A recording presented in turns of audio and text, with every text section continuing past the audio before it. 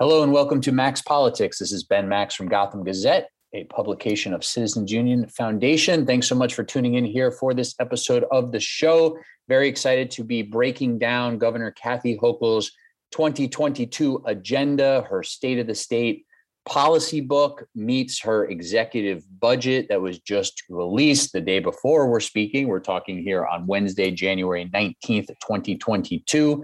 We now have a pretty good outline of the governor's agenda here for what could be her only full year in power as governor, depending on how the election this year goes. So there's an important political backdrop to all this, of course, and very excited to welcome to the show to discuss it all and what it means and the highlights and the question marks and where we go from here.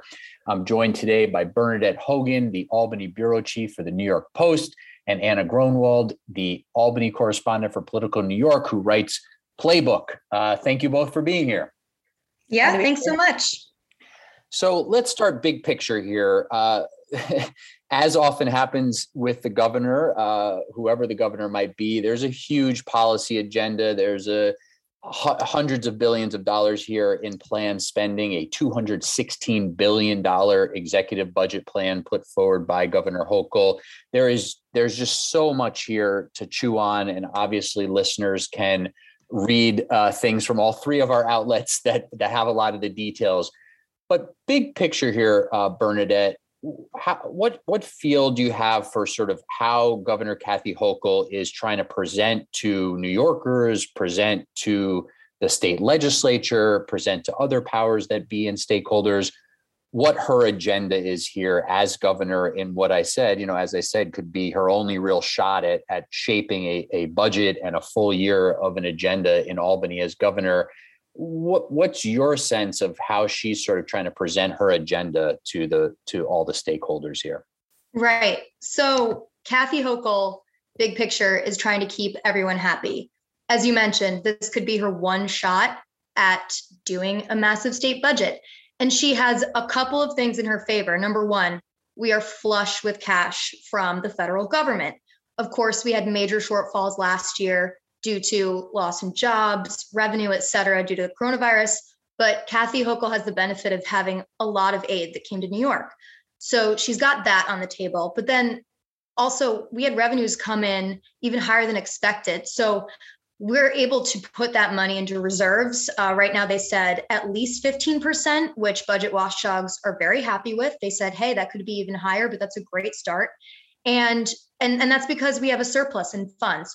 So Hochul is also giving a lot of money to a bunch of different sectors, right? We had an increase in education aid of about $2 billion. So schools are going to see something like 3.1.2, I believe, or $31.2 billion in total state spending for education.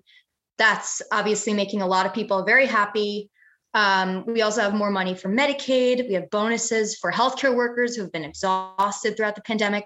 And then other little pots of money that, again, she has to run for a campaign. She's got to run for a full term and also keep everyone happy. So she's a little bit playing it safe, but again, the state's rich right now. She's got the money to do it, right? She's got the money to try to be something for everybody here. As you said, some of the highlights of the executive budget presentation are another big jump in education aid to localities. Lots of money towards healthcare. Those are always the two biggest buckets in the state budget: healthcare and education. That's not even touching higher education, where she's also putting some more money. And then a lot of other planned spending in other areas. Anna, how are you sort of characterizing how the governor is presenting her agenda? How is she sort of trying to position herself here to New Yorkers as she gets her real one big shot to, sort of showcase her both policy and budget agenda to New Yorkers? I think Bernadette's absolutely right. There is so much good in the budget that very few people could come out and really complain. Even some folks that I talked to yesterday who are so, the budget watchdogs, the people who have been saying that New York is not being prudent with its funds, since the early 90s. And they came in and said, wow, I've never seen I've never seen a budget start in the black like this with this sort of spending and say we're doing this sort of saving. So they didn't quite know what to make of it. Of course, there are small details. Maybe they wish that it would have gone this way or the other, but I think people were generally hard pressed to find something that they could immediately criticize. But I do think it's interesting that there didn't seem to be, and I don't know, maybe either of you would have a different perspective on this, but there didn't seem to be one overarching top line, as in what is the theme of what is Kathy Hochul all about and what is she going to drive forward? It just seemed like, let's put money here and here and here and here. And you guys love this, right? And everyone said, well, yeah, we kind of do. But I'm curious, because I was trying to parse out if there was, what is the lead there? And it's just kind of like the state's rich. And so I think on one hand, that is definitely good if you are looking to convince voters from every different sector. But on the other hand, I wonder what people would say if they were asked, what is Kathy Hochul all about here? And that's something that generally in the past has been reflected in the budget, but it didn't seem to be immediately clear right now. No, I think that's a great point. I mean, I was thinking about the same thing leading up to this discussion is how would I sort of characterize, this is what Governor Hochul is really making her sort of signature issues or her signature proposals.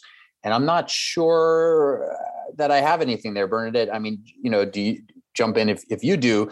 She's obviously looking to make pandemic sort of recovery is obviously a focus issue, very broadly speaking, but that goes to virtually every subcategory.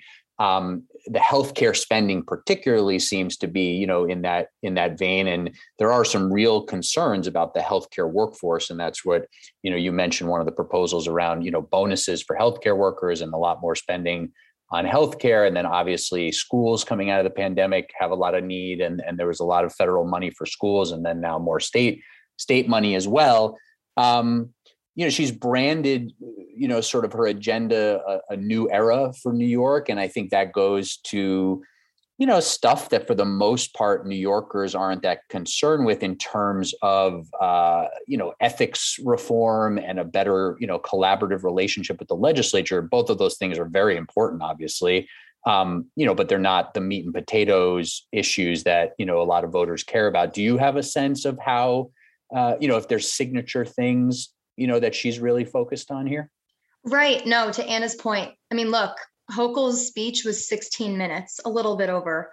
If this were last year or just any year during the Cuomo administration, that speech would have been an hour or very close to, which it's totally a different, it's a different feel. Again, like everything kind of sounds the same, but there are good things, but there's not one top line that's like, oh my God, we're going to give, X amount to this group or that group, right? Like there's no big surprise. Like, for example, last year in the state budget, the legislature got a big win with over $2 billion for the Excluded Workers Fund. And that was a big shock because, it is more on the progressive side and it deals with a very left part of the legislature that wanted that that in the budget. And it was interesting that the former administration acquiesced to that.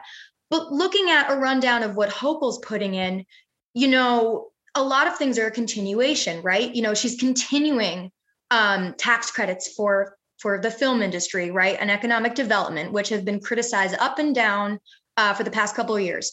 There's also, another part is the tax abatement for property tax owners. So it's $2 billion. I'm glad you brought that up. Yes. Yeah. So and that's something that is totally an election year issue, because one could argue, is that the best use of state funds, right? Like if I'm a property tax owner and I'm pretty well off, do I really need that extra $400 in my bank account, or can that be used for somewhere else in the budget?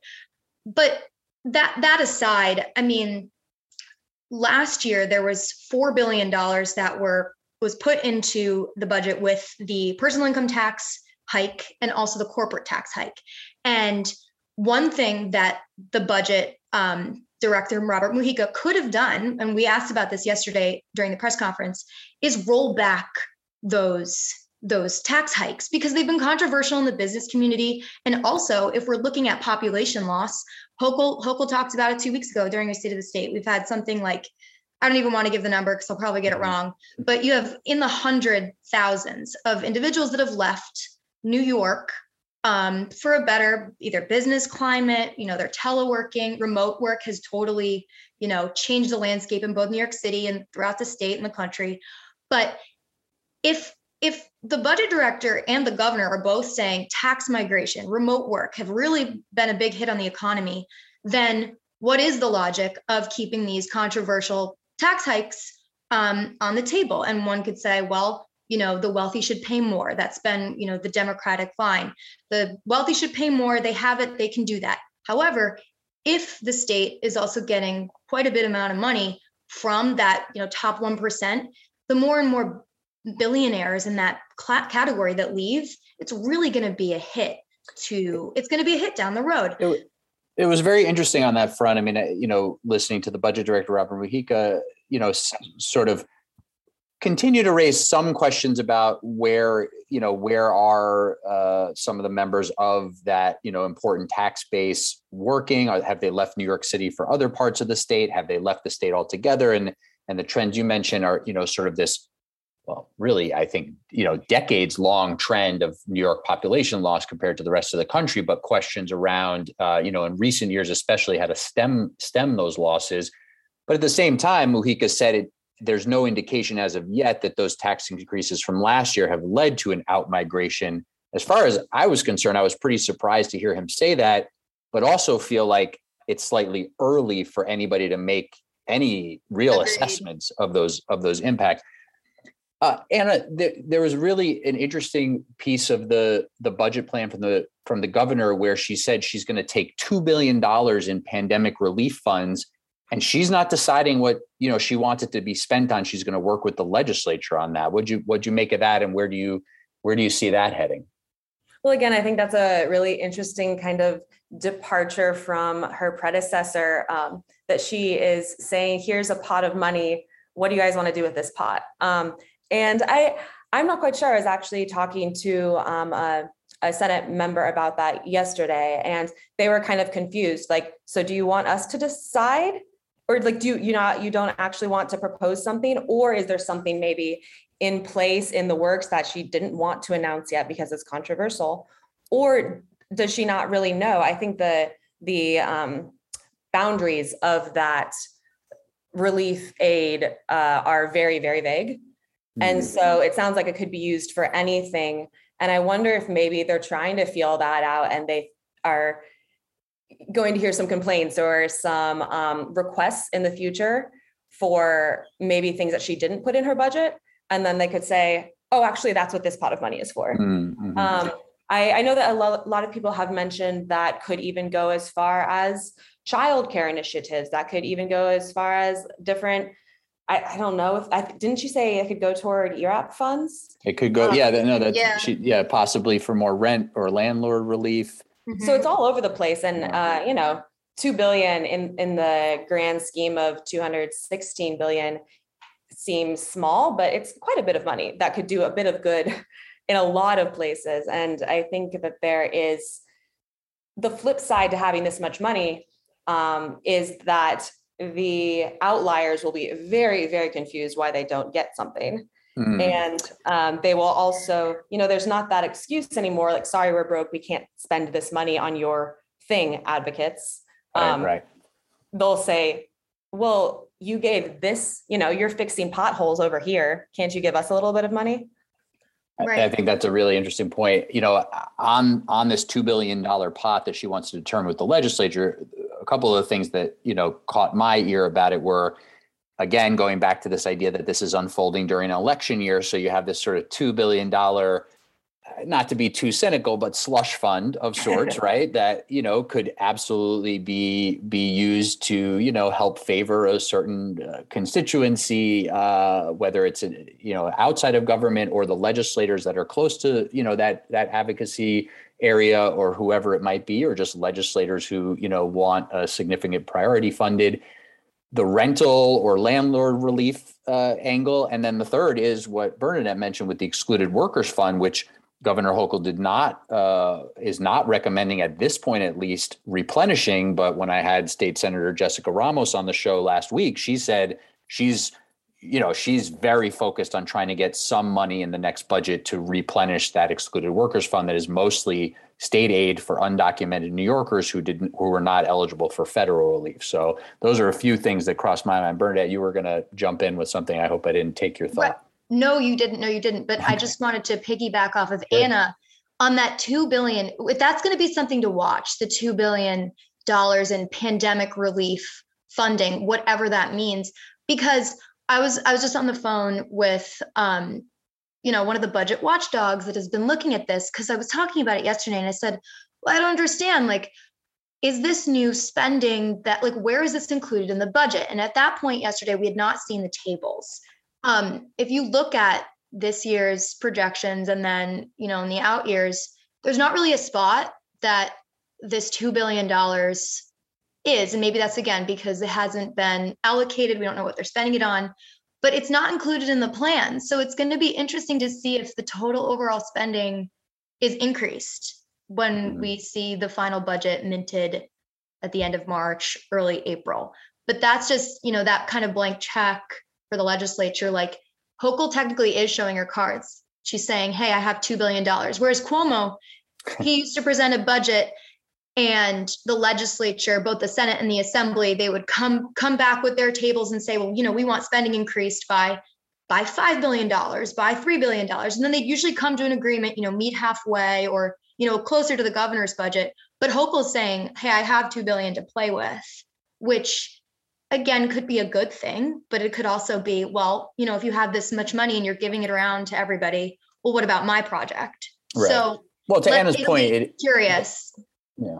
To Anna's point, I mean, it is absolutely, it's sort of in this theme of a new style, right? A more collaborative style, but it also, as we were both saying, it could have some unintended consequences or stir up some controversy or be seen, cynically. And I do want to underscore your point too about this property tax relief, which is basically a proposal that the state is going to send in sum over $2 billion to New Yorkers right before an election, which is pretty shameless, but again, has plenty of precedent in politics, obviously, but is quite a move to do that in an election year, of course.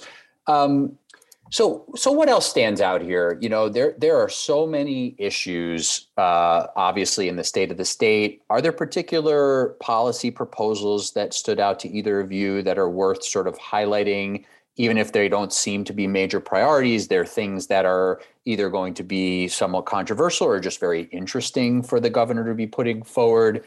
Are there pieces of the budget plan that were just put out that sort of caught your eye or your ear that are particularly interesting, or things you've heard from legislators or interest groups or watchdogs that they're flagging? Anything else, Anna, that is worth noting at this point that we haven't mentioned yet? I think so far, Hochul has signaled that she does want to empower local governments, and that the squabbles or perhaps power struggles that Cuomo had with some local leaders, or even the idea that the state should be in control of all of these things, is not how she wants to operate. And we did see that there's counties had to come to the legislature every couple years to have authority over their sales tax. And she said that that's not something that needs to happen anymore, as long as they stay at their current rates or I think below 4%.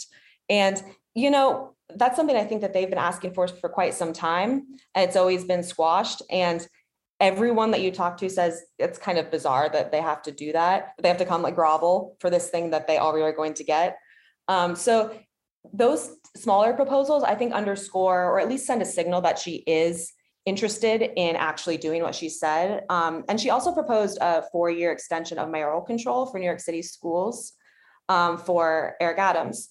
And that's another thing that it was kind of like de Blasio had to come ask the legislature and Cuomo, please give me my power. And I don't think you could find many people who would say that state lawmakers and the governor didn't maybe enjoy that a little bit. And perhaps Hochul will start her own sort of rivalries with local leaders, but those aren't hers anymore. And I think those are some signals that she would like to let some of those weirdly precedented things go. And I'll add to that list. I mean, always these big increases in education aid, which certainly are things that some of the budget watchdogs have flagged as, questionable to just keep throwing billions more each year towards education when, in a lot of parts of the state, the results are not necessarily, indicative of the progress that you would think with the high per pupil spending in New York. But adding, again, more education aid in a pretty significant jump, again, coming out of a pandemic where kids have lost so much schooling, there might be more of an argument for it than ever before. But adding that in, continuing the state to pick up local Medicaid shares of money is in this budget. There is a lot of this sort of trying to pay attention to local needs. Bernadette, anything you want to highlight, things we haven't mentioned, particularly noteworthy proposals? I think that point about mayoral control of city schools is obviously a big one for our New York City audiences. But what else do you have? Yeah, totally. I mean, just number one on mayoral control, it's totally a gift to Eric Adams. It's an indication that she wants to work with him. And also it's no skin off her nose, maybe to him. It's going to make his life a little easier. So if she wants to continue to forge partnerships with New York City, and as she's running for a full term, that's a good start. Another two items that I was looking at were projections for marijuana licensing sales. That's been something that was put in the budget last year, but has been really slow on just getting started, right? So sales are projected to begin now in 2023, which is a year later than had been said last year. And part of that is just because the state couldn't get it up and running fast enough. They couldn't hire people, they couldn't issue regulations, et cetera. It was just slow. But in the budget, they do have a projection for something like a high of 56 million coming from licensing fees for like growers and sellers. And that will be the lead up to then when sales will be legal in the state. So that's something that I think is just going to be popular. And then also the casino licenses for downstate. So this, though, is a little interesting how she put it out because they couldn't accelerate the opening of downstate casinos until 2023 just by state constitution. But what Hochul's doing is saying we can start the RFP process early, meaning just request for proposals, interested bidders can come in early and get that process, which is usually long, like the timeline is extended, et cetera. But they can come in early and start to get the ball rolling there so that they actually are more on time than before. And that's now coming with the advent of mobile sports betting, which has been a clear success since it started, 2 weeks ago, last weekend? And that was controversial with Cuomo's budget last year because he created a mechanism where the state would get more revenue than the operators. And I think I saw a projection like 150 million made within the first weekend. And that's just something that's popular with consumers, right? You had people in New York City going across the bridge to New Jersey where their apps would work. So they could, instead of betting illegally, they could bet legally. So that's going to be something to watch too. Like how much cash will flow into New York State and where will these new casinos be in downstate? How will that complicate things in a place like Manhattan where real estate is already hard to come by, and how much will it piss off community board members and lawmakers? No, the possibility of, even one casino in New York City, much less Manhattan, is obviously the kind of thing that could set off some really interesting debates and battles in the years to come. Yeah, I mean, that's a fascinating list, right? It's like new casinos, marijuana, sports betting, sort of the all the vices, the vices and the sin taxes that come with them. Very interesting. Again, this is I'm not at all to argue against it. I think there's very, very interesting arguments, obviously, for legalizing lots of stuff and regulating it versus trying to, have prohibition on it or making people, who want to gamble go to other states. But there's obviously lots of question marks around implementation and the portions of the revenue that then go to, services for gambling addiction and all sorts of other things like that, of course, are part of the equation here. Some other, I don't want to gloss over, as I said at the beginning, there's so much to the state of the state agenda. There's so much to the executive budget. We can't get to it all. Again, pointing listeners to, written pieces by Politico, The Post, Gotham Gazette, and others. But there are really big, investments in this budget, obviously, in things like climate-related initiatives, infrastructure, housing, anti-gun violence programming. I mean, there's a lot on a lot, of course. I think for me, one of the interesting things to watch here is most of this stuff is going to be, approved. There might be some tweaks to different things. The governor has a lot of power via the executive budget to get, most of what the governor wants into the adopted budget that is due by April 1st. But I do think some of the conversation around climate-related investments and climate-related policies will be very interesting to watch, because there are questions about the state being able to meet the mandates of the Climate Leadership and Community Protection Act that was passed in 2019. So I think that'll be interesting to watch as some of this goes forward. The other thing, and feel free to jump in on that, either of you, but the other thing I wanted to bring up here is, Governor Hochul, legislative leaders have mostly now been sort of staying away from a lot of the discussions on criminal justice reform. But it seems like, especially given things that Mayor Eric Adams has said, again, with the New York City focus here, there's going to be further discussions around things like bail reform, raise the age. Eric Adams wants to see adjustments too.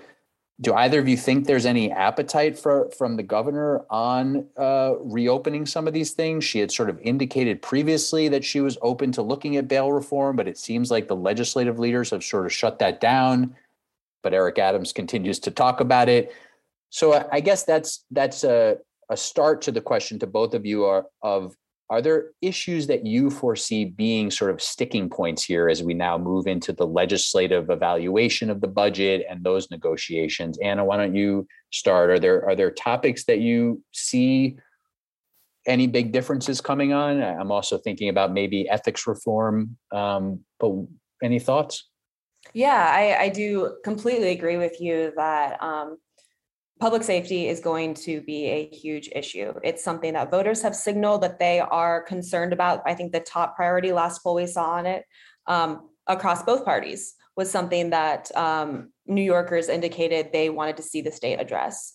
And everyone has their own idea about how to go about that, specifically within the Democratic Party. But if they're all going to try to get along like they have signaled they want to, this new era of Democrats in charge, it's going to be very interesting, because there doesn't seem to be one clear alignment there, specifically between Adams and Hochul. I think that Hochul has, in her State of the State and even in her budget, laid out a bunch of policy that she would focus on, specifically tracking illegal weapons, gun violence prevention, and again, more collaboration with local groups and governments to try to achieve some of these goals.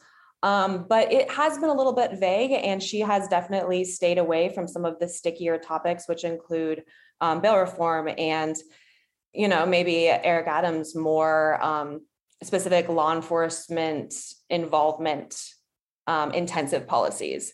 And so I wish I had some sort of hypothesis for how that will play out, but I think it'll definitely be part of the conversations. And that's something that Hochul is definitely up in the governor's race, but that's something that Republican opponents, that Tom Suozzi, who's challenging her within the party, will continue to hammer her on until, the general election in November. And so I don't know how you shy away from that. And I think you're right that the legislative leaders have said they don't want to dive back into the bail reform conversation, but I don't think that's one that's going away either. And especially if there are continued indications that crime and violent crime are going up. Whether or not those things correlate, I think that is a line that opponents will continue to draw.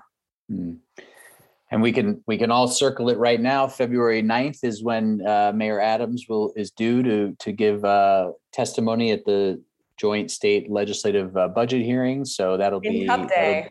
That'll be the New York City mayor leads off usually Tin Cup Day. I believe be virtual again this year, but that'll be really interesting to see how he comes into that hearing, which again is to the legislature, but it's addressing the governor's budget and then other priorities, and whether he's going in really focused on criminal justice reform or he's backed off by then a little bit and it's sort of more of a mention in his remarks. But certainly I would expect Republican lawmakers at that hearing to press him on that because they might be more aligned with him than some of the Democratic legislators. Bernadette, what do you foresee here as any potential sticking points between the governor and the legislature, or just more sort of controversial aspects of where we're heading here over the next few months? Right. I mean, look, a lot of that depends on what does the legislature want. Not really sure what the assembly, like what Carl Hastie wants, right? Top Democrat in the assembly, or Andrea Stewart-Cousins. I mean, again, when you are all in the same party, it becomes a little different and maybe more nuanced, but obviously we saw that spill over on many sides of the aisle when Cuomo was fighting with the legislature. But look, I mean, I think just to harp on bail, that is something that Republicans and Democrats are going to continue to hammer the legislature, the governor on. And they can just point to the recent elections where Democrats lost massively on Long Island, which is a purple voting base, right? You have Democrats and Republicans. And Eric Adams, he got slammed the other day for saying that, kind of downplaying a little bit this perception of fear in the subways. And he did backtrack yesterday and he said, look, there is a perception of fear, but it's justified. Because when somebody's shoved on the subway tracks in Times Square, you're not even in a remote part of the city. You're not even it's not even like 5 a.m. or 12 p.m. You're in the middle of Times Square where you've got tourists, you've got commuters, etc. And that, is something that really, that is the poster child then for violence and this perception of crime in the city. And, whether it really does reflect an uptick in crime at that point doesn't matter when you do see this all over the place. And the mayor and the governor have to address it. And that's something the governor has talked about with homelessness, right? They are getting at these crime issues. The governor has something like $224 million for gun related, for crime initiatives in the state budget. And that is an increase from last year. But she doesn't need to pick a fight with the legislature on a controversial issue like bail reform, right? She's running, she's on a campaign. And if Eric Adams isn't going to make a big issue of it, then she doesn't need to either.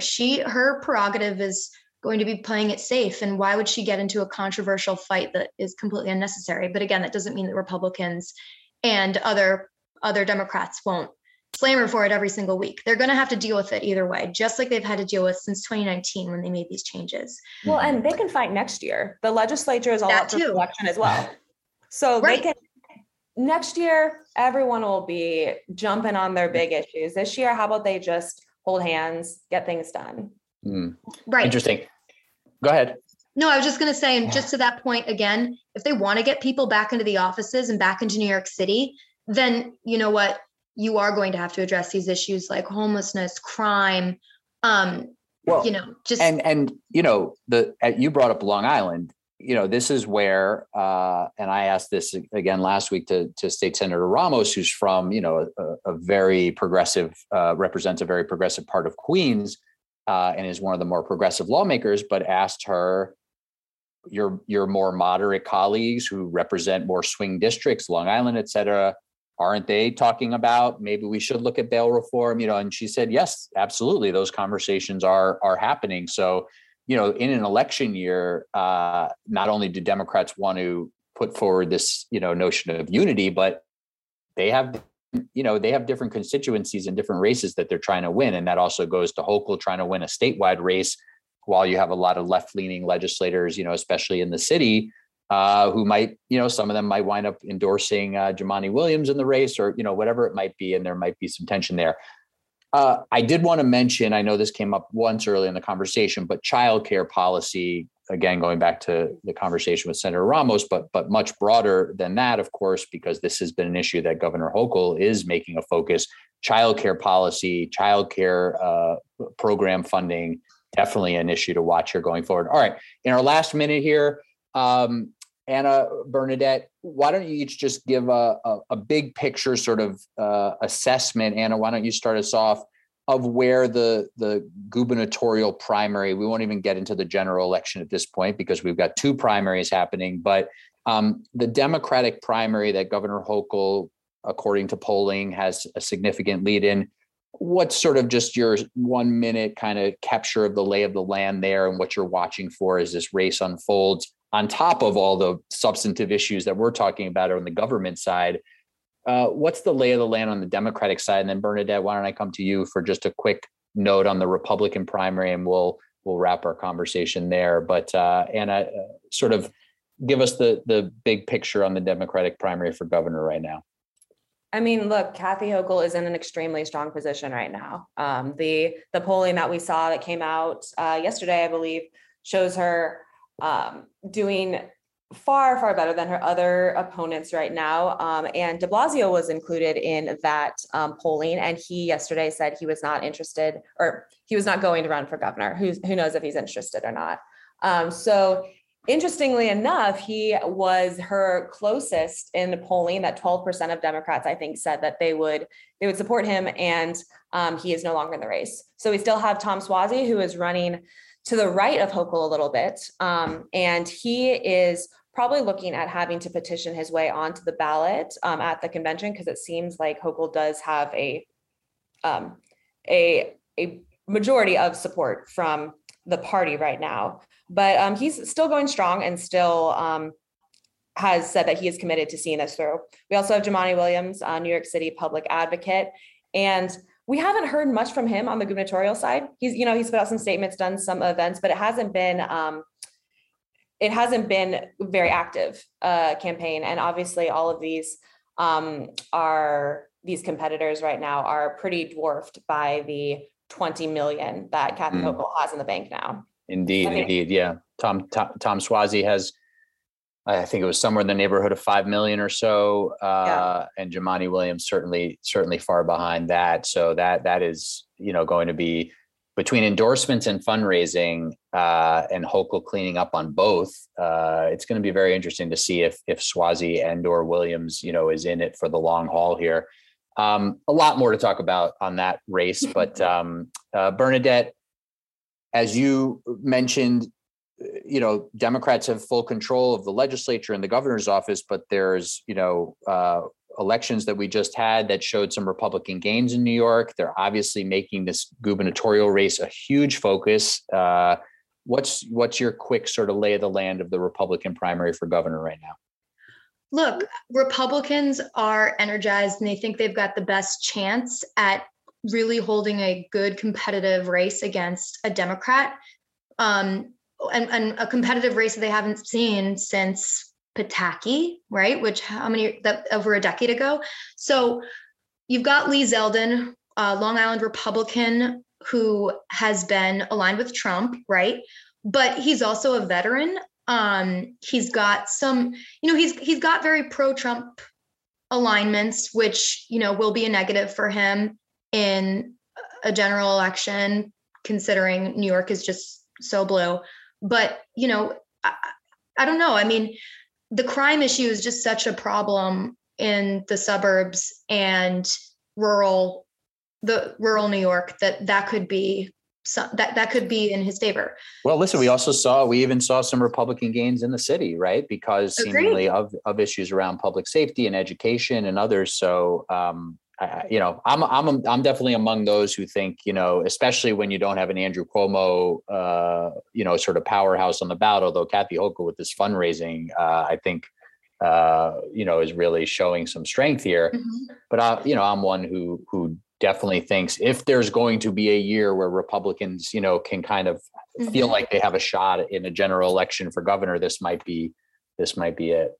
Absolutely. And a New York City voter is very different from someone on Long Island versus someone in Westchester Mhm. or in the Hudson Valley, even, right? Like, also, We shouldn't yeah. discount Andrew Giuliani here, by the way. I will note. So I was just going to get to that too. Yeah. Andrew Giuliani, and I don't remember what his campaign finance report posted, but Not strong. Mm-hmm. he's got his father's name, right? He's got Rudy Giuliani, who, Rudy Giuliani was someone that was the shining knight after 9/11, which is just still very near and dear to so many New Yorkers and like across the nation. And you talk to people and they really like him. He's gregarious. He's somebody that's been out and about. And the name recognition alone could be a huge plus for him. And then you also have Rob Astorino, who ran against Cuomo in 2014. He lost. He also lost re-election bid as Westchester County Executive and State Senate. He had a little over $1 million, I believe, in his campaign filings. But he's still in the race. He plans on petitioning his way onto the ballot. And then Lee Zeldin reported 5.6 million cash on hand, which rivals Suozzi, actually. So, again, you shouldn't count out the Republicans because, again, there was a bloodbath on Long Island. You're going to see some trouble for Democrats in suburbia and rural New York. And also Kathy Hochul, again, despite her fundraising prowess, you had somebody, a New Yorker on, what was it, Jeopardy, who didn't even know her name. So like her name, we're in this political circle where of course we're following the ins and outs and everything, but like to the average New Yorker, like, are people watching it as closely, right? Like you had a massive scandal with the former governor, and now you've got the current governor who has been playing it safe. So how much are New Yorkers really watching? And, what's going to be a big factor for them when they go to the ballot box? Yeah, no, I think she's keen. She seems keenly aware of that and knows she's got, her big shot here with where we started, her policy agenda and her budget, especially, to sort of make her mark here before the election. So we'll see if she's able to execute on that. Obviously, she's got to win a primary before any talk of the general election. But no, the Republican field will be very interesting to watch, especially as you have the Giuliani name also close to Trump, considering Andrew Giuliani worked for the former president. And then, the strength of Lee Zeldin, at least early on in endorsements and such. And then Astorino, who was a nominee before. So that'll be interesting to watch as well. All right, Bernadette Hogan of the New York Post, Anna Gronwald of Politico New York. Thank you both so much for taking the time. Really appreciate it. Thank you.